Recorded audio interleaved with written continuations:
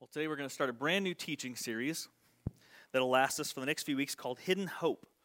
There are so many places in the Bible, especially the New Testament, namely the New Testament, where the story of Jesus is the main point. It is front and center. It is very obvious. But in the Old Testament, there are all of these places where Jesus isn't fully revealed, and so he's there, but he's hinted at, he's referenced in between the lines of the story or the bits of poetry that we read there.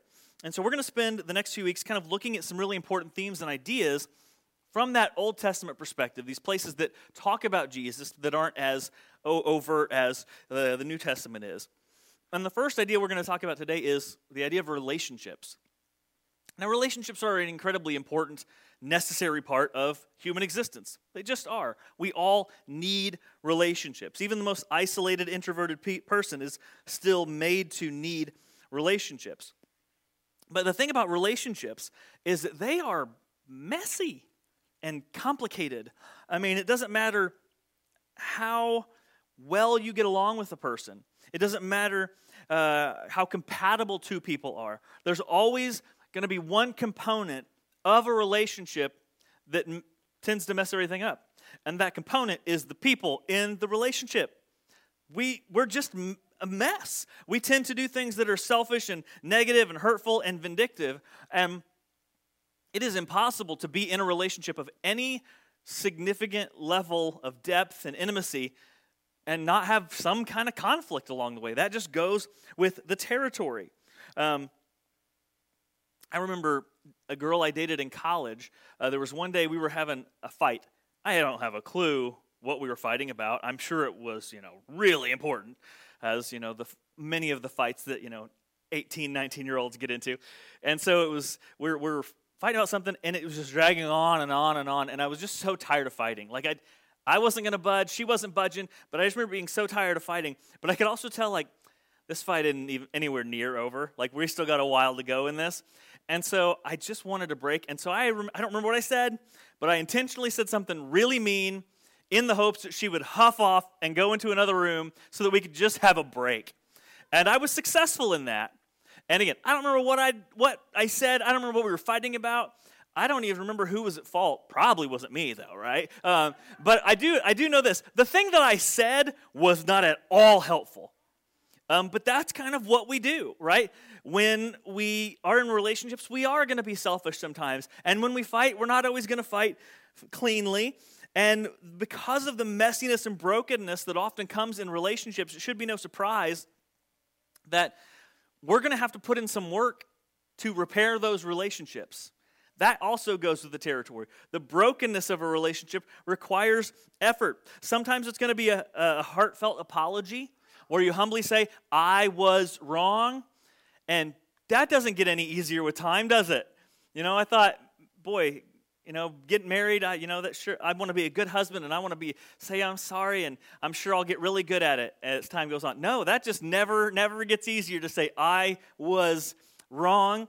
No elbows, please, to your spouse, online or in the room. But sometimes to repair a relationship requires two people to or maybe one person in the relationship to at least acknowledge or prove that we're not going to retread the past. We're not going to go back and relive and recreate those moments of pain. We're going to move forward and try to be different moving into the future.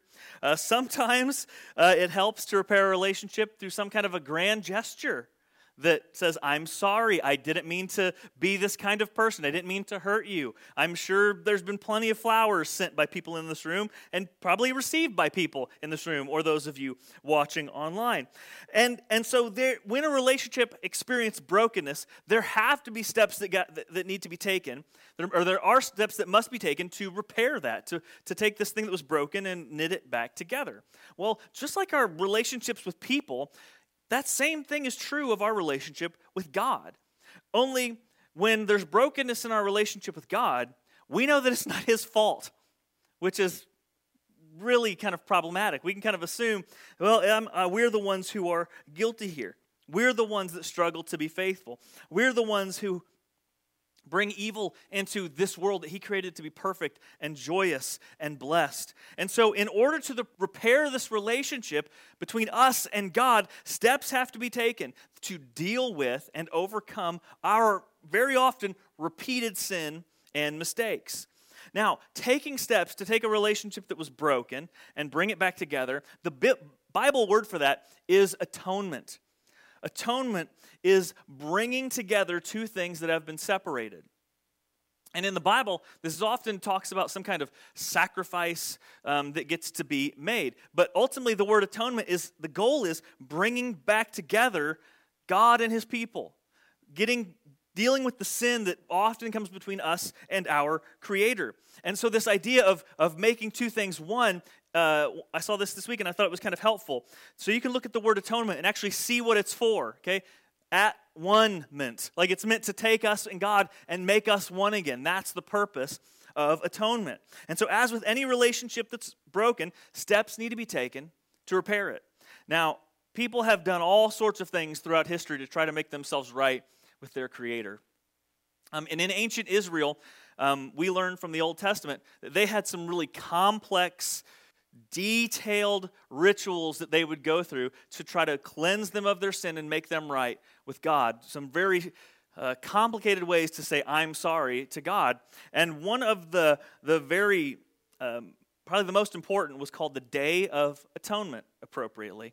Does anybody know the other name for the Day of Atonement that's on our calendars? You'll know it when I say it, probably. You ever seen on your calendar, Yom Kippur? You're like, Yom Kippur? If you ever look at I have no idea whose holiday this is, but I wish we could celebrate it, right? That's what this is. It's the Jewish Day of Atonement. They still celebrate it. This year it's on September 15th if you really want to mark your calendars for it. But the Day of Atonement was, again, a day set aside every year for the ancient Israelite people to make atonement, to cleanse out their sins so that they could have a unique, close relationship with their Creator. So here's what it goes into that in Leviticus chapter 16. And everybody always loves it when we go to Leviticus. It's always a hoot. It says, "And it shall be a statute to you forever, that in the 7th month," which, by the way, their months, they counted it differently than us, because you're like, September is not the 7th month. But anyway, so on the 7th month, on the 10th day of the month, you shall afflict yourselves and shall do no work, either the native or the stranger who sojourns among you. For on this day shall atonement be made for you to cleanse you. You shall be clean before the Lord from all your sins. It is a Sabbath of solemn rest to you, and you shall afflict yourselves. It is a statute forever. And the priest who is anointed and consecrated as priest in his father's place shall make atonement, wearing the holy linen garments.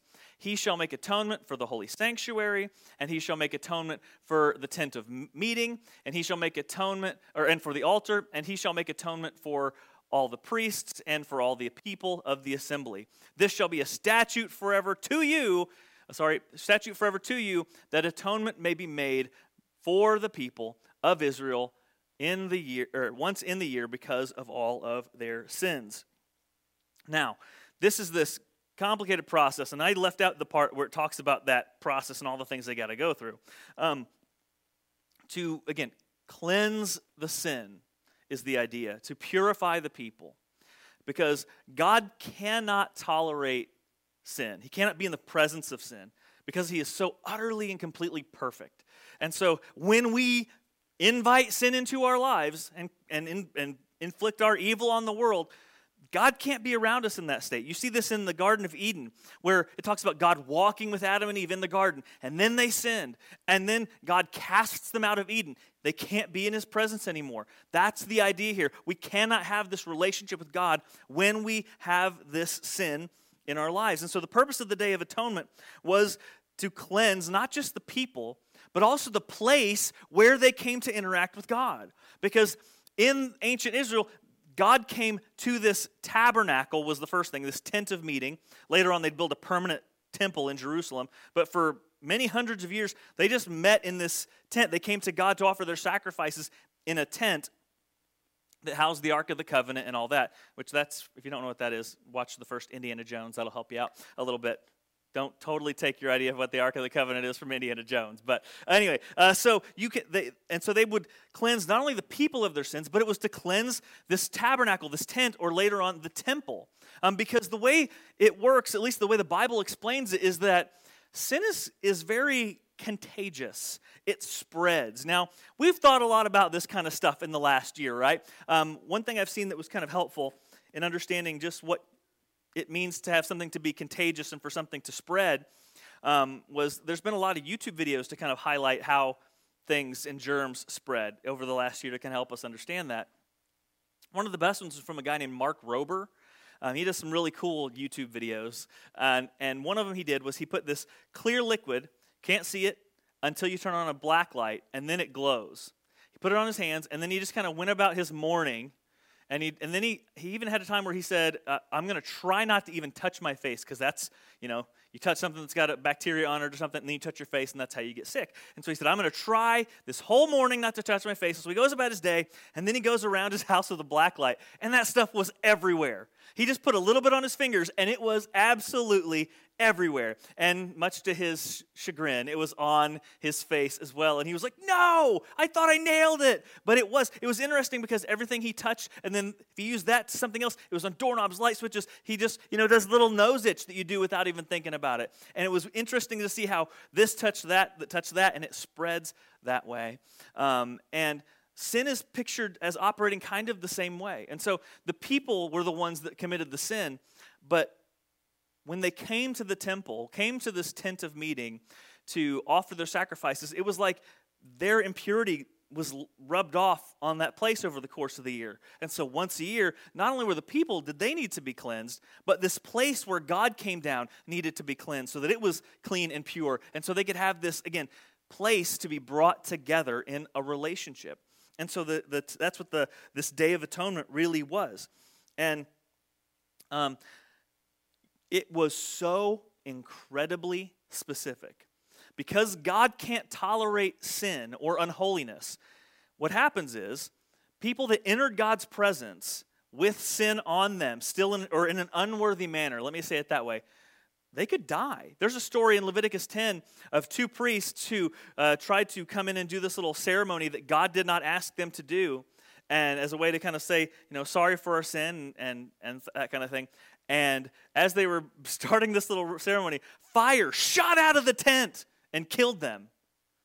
Like, that's just so mind-blowingly crazy for them to be trying to do something good, but to do it in a way that God didn't specify, because that's how serious sin was. You had to walk into this process in a very specific way, and it's not in the Bible, but there's even in some Jewish literature, there's talk of the fact that when the priest would go into this most holy place on the Day of Atonement to offer a sacrifice to cleanse it, that they would tie a rope to the priest, that just in case he did something wrong and died, that way they could drag the body out and they wouldn't have to sit there and smell it to get until the next year came around. Like, that's how seriously these people took it. And you can kind of understand the idea of doing something wrong here.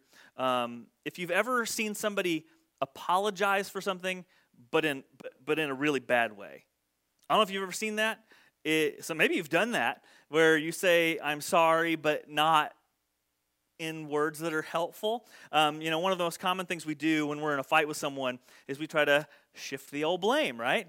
Because I always assume, like you probably assume, I'm not the one who's wrong. Otherwise, I wouldn't be fighting. I didn't do anything wrong here. I'm perfect and wonderful, and the problem is always on them. And some people will carry that same attitude into the apology. Like, if you've ever seen a guy say something like, I'm sorry for what I said, I forgot how emotional you can be. Like, that guy needs to duck because something's getting ready to fly at his head, because that is the wrong, dumb way to say something. And there are ways to try to say sorry that are not particularly helpful. Well, that was kind of the case here. And so everybody took the Day of Atonement with incredible seriousness. They were very serious and sincere about it. Not just the priest, because actually it was only one priest involved in carrying out all these rituals and cleansing the temple and offering these sacrifices. But the people were also instructed to take it very, very seriously. They were to stay home. It was a day of fasting. It was a day of no work. It said, you notice a couple times it said, afflict yourselves. That was just a way of them saying to humble yourself. Like, take some time to sit and spend your day thinking about the fact that your sin is the problem, that this whole day needs to be taken care of because we have brought sin into this relationship that we've had with God, that we have messed things up. And so they were meant to take this incredibly seriously. There's even other places where it instructs the people of Israel to do nothing that day that would bring them pleasure at all. Which, for me, if you want to ensure that I have a day where there's no pleasure, you take out the food, that's what they did. Like, that's like my favorite thing in the world is to eat. Curse this quarantine. And so that's like the number one way, right, to ruin my day, which that was taken care of for them. But then what would happen? The priest would, the main event, he would bring 2 goats into the temple. And one goat would be sacrificed, and his blood would be drained, and that was the blood that he then the priest took around and sprinkled on strategic parts of the temple, of this most holy room. The way that the tabernacle and later the temple were set up, think like a target with like these concentric rings, right? And the closer you got to the middle was like the holy spot. That's where the Ark of the Covenant was. And then, so the closer you got, that was kind of representative of how close you were getting to God. And so they would go into this room, the most holy of holies, and sprinkle blood in places. They would go out on the tent and sprinkle blood in places. And then the other goat, the priest would come to it. He'd put his hands on the goat, and he'd confess the sins of the people. And this was like a symbolic transference of all the sins of Israel onto this goat. And then they would take that goat outside the city and let it go into the wilderness. So one goat was kind of this covering up sin, paying for the sins of the people. And the other goat was kind of this symbolic casting out of sins, the sins being removed from the people of Israel, called the scapegoat, which is still a very strong metaphor that we use today. And so this yearly ritual was something they would do all year after year, always repeated, so that not only could they be cleansed, but they would have a clean place, a pure place to come in and interact with God.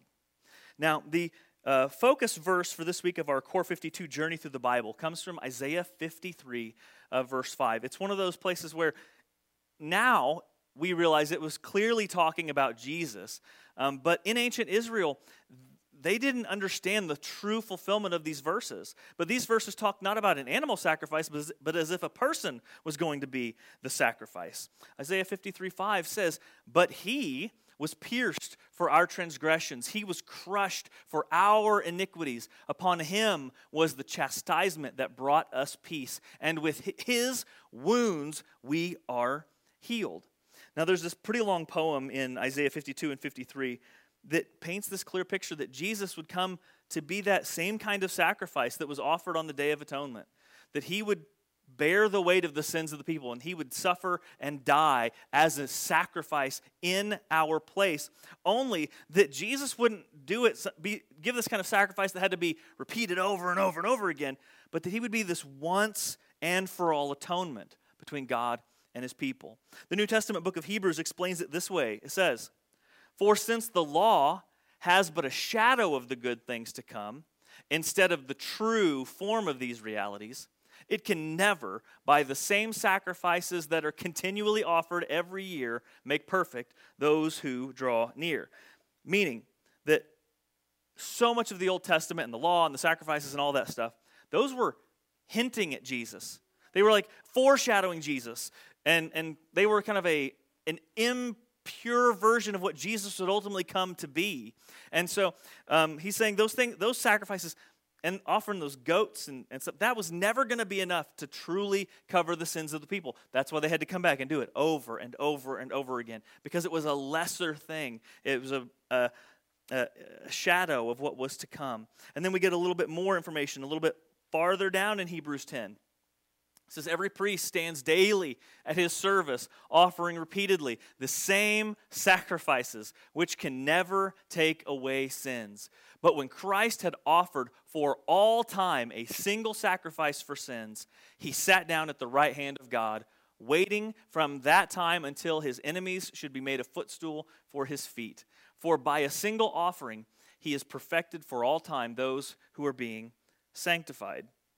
Now, last year, I don't know, again, some people, you had busier years, but for church stuff, it got to be a pretty bare year. There weren't a lot of projects to be done. And so I got to thinking, is there anything that we've been talking about that's maybe overdue that maybe we could slip into this year since there's kind of a break? And so one thing I suggested to the leadership was, do we want to do something with the outside of the parsonage? If you don't know, a parsonage is a house the church owns and the minister gets to live there.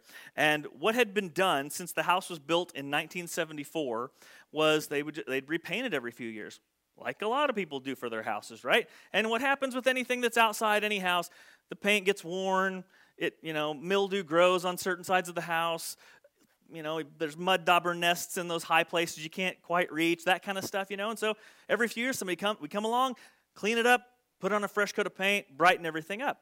And so I remember sitting in our meeting, what are we going to do with the parsonage, And there was the talk, and it was nice because everybody was like for doing something, so that's good. As the person who lives there, it was good. But we kind of talked like, well, what if we just paint it again?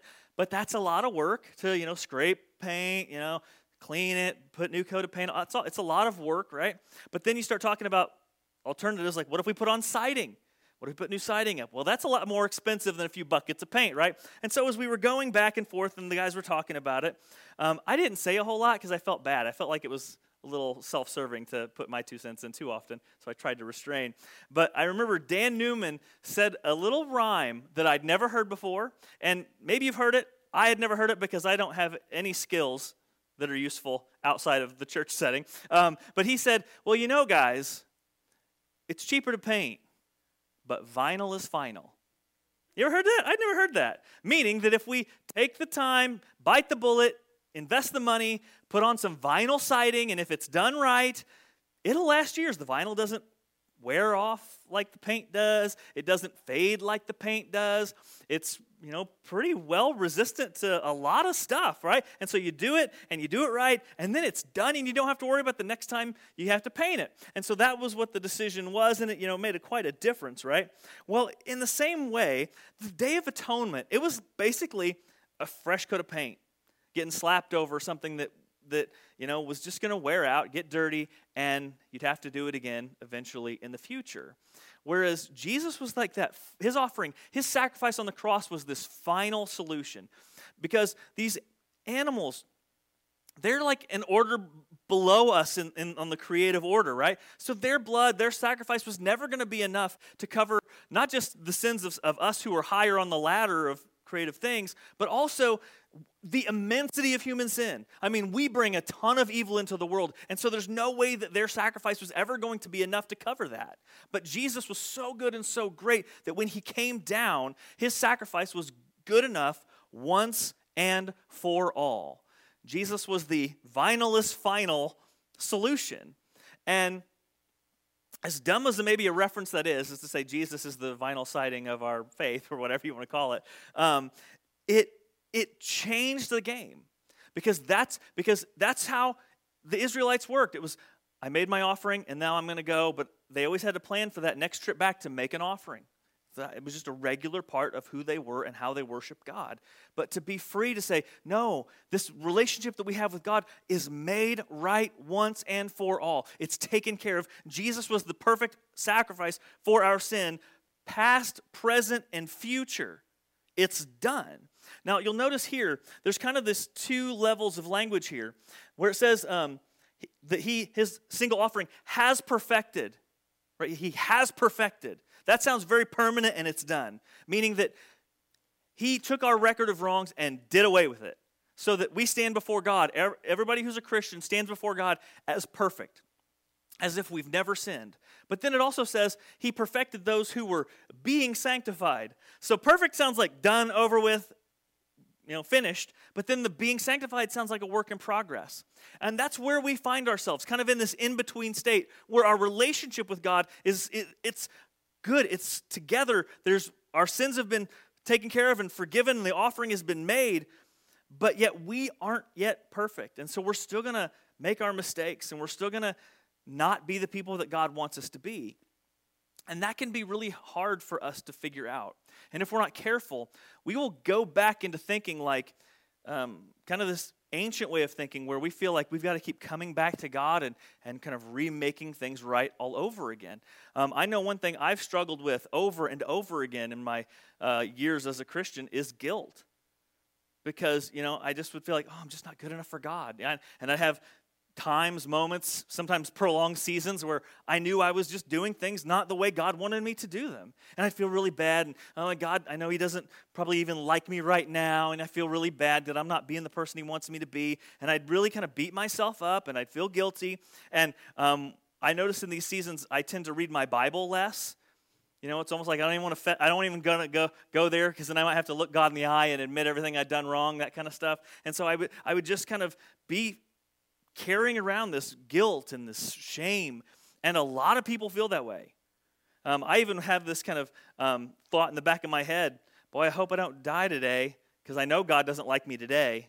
I know He doesn't love me today because I'm too dirty and too inappropriate and too sinful for Him to like me, And then I'd have these seasons like, okay, I'm gonna say I'm sorry, and I'm gonna really try hard this time. I'm gonna try to be all that God wants me to be. And I'd have times, where I'd do the things I thought I was doing. I'd be at church all the time, and I'd be giving, and I'd be, trying to be nice to people, and trying to be a real good, faithful Christian. And I'd feel okay, like, okay, good. Now this is what it is. This is what a Christian should feel like. I'm good with God because I'm doing good things. But you know what happened eventually?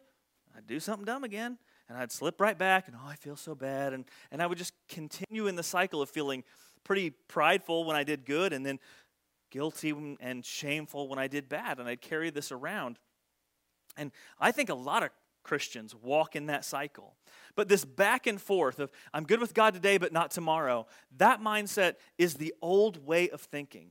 That's where you feel like, I've got to come and be good enough for God. I've got to come and make atonement for this thing. No, Jesus did it. He made us right with God so that even on our worst days, our relationship with God is still intact. We can still come to God and say, Father, I'm sorry for what I did, but we don't have to jump through hoops. We don't have to make an offering. We don't have to think, if I come to church and pray hard enough, then I can come back and be good with God. None of that stuff has to be done. We always have this relationship with God because in Christ, we are perfected. Now, the daily journey then is, I need to try to be better. By the grace and mercy of Jesus and the power of the Holy Spirit living in me, every day is a choice to wake up and try to submit who I am and live in a way that honors God.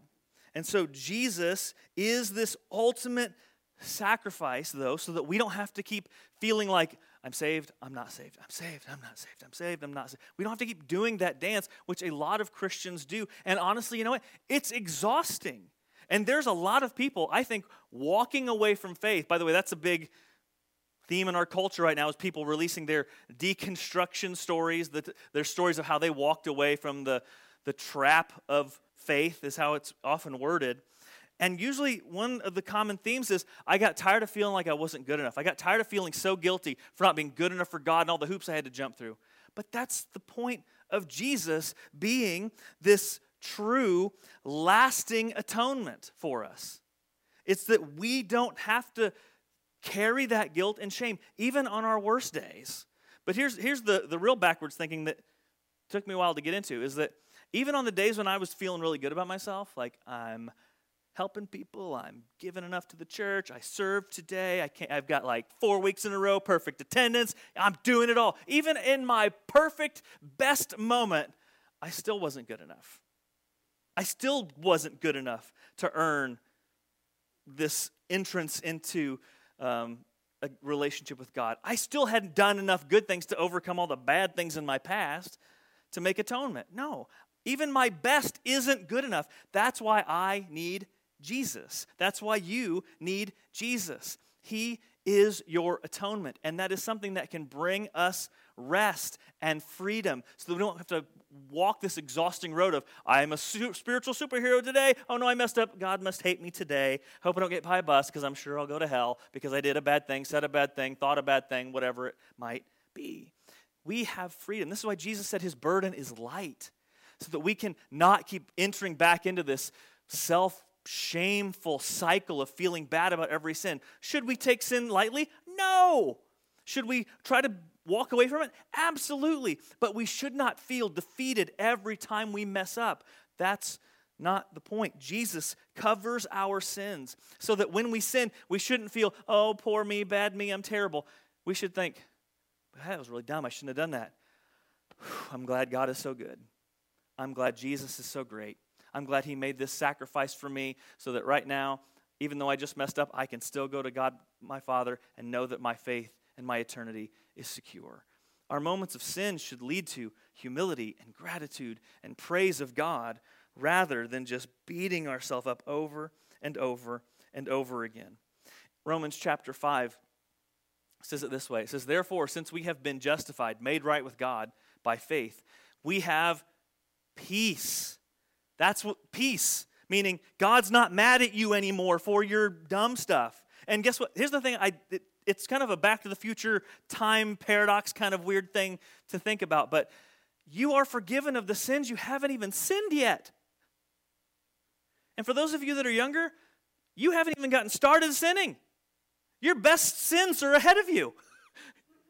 That's a bad way to say it, but you know what I mean, right? Your biggest sins are probably ahead of you. And Jesus has already died and forgiven you for those sins you haven't even sinned yet, so that we can keep coming back to God because we have peace, even though at times we are not perfect. We have peace with God through our Lord Jesus Christ.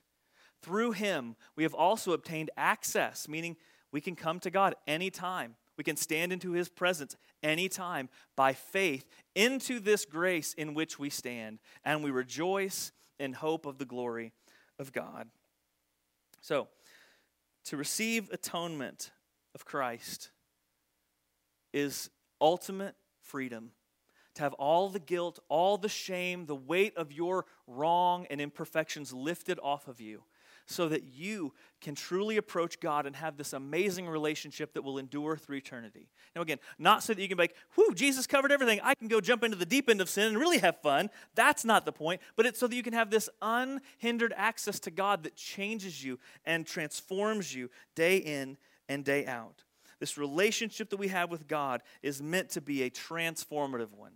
And so through his death on the cross, Jesus brought us peace with God by being our absolute, perfect, once-for-all atonement. Let's pray. Father, we are thankful for the grace and mercy that we have received through Jesus. I pray that we would understand the once-for-all aspect of Jesus' sacrifice. I think in the ancient world, instead of carrying this self-imposed prison of guilt and shame where we felt like we had to make up for our mistakes, what they did, they came and brought an actual sacrifice.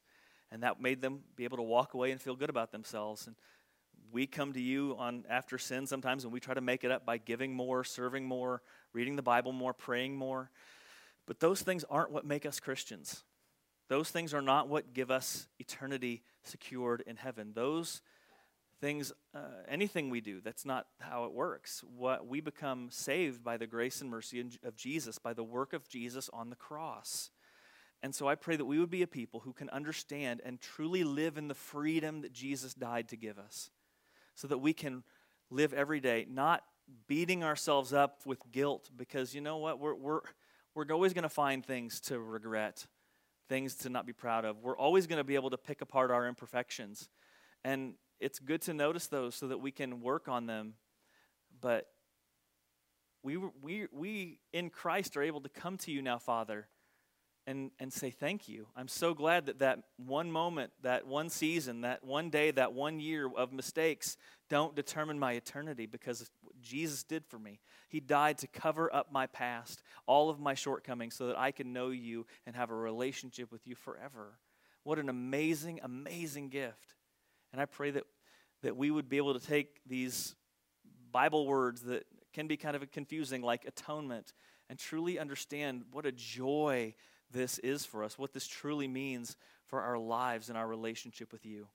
And so we thank you for Jesus being our once-for-all sacrifice, so that any day we mess up from here on out, we don't have to carry the guilt and the shame, but we can come to you with gratitude and freedom and praise your good name for the obedience of your Son and the sacrifice of sending him to die on the cross for us so that we could be free even though we don't deserve it, so that we could be declared perfect even though we really aren't perfect yet.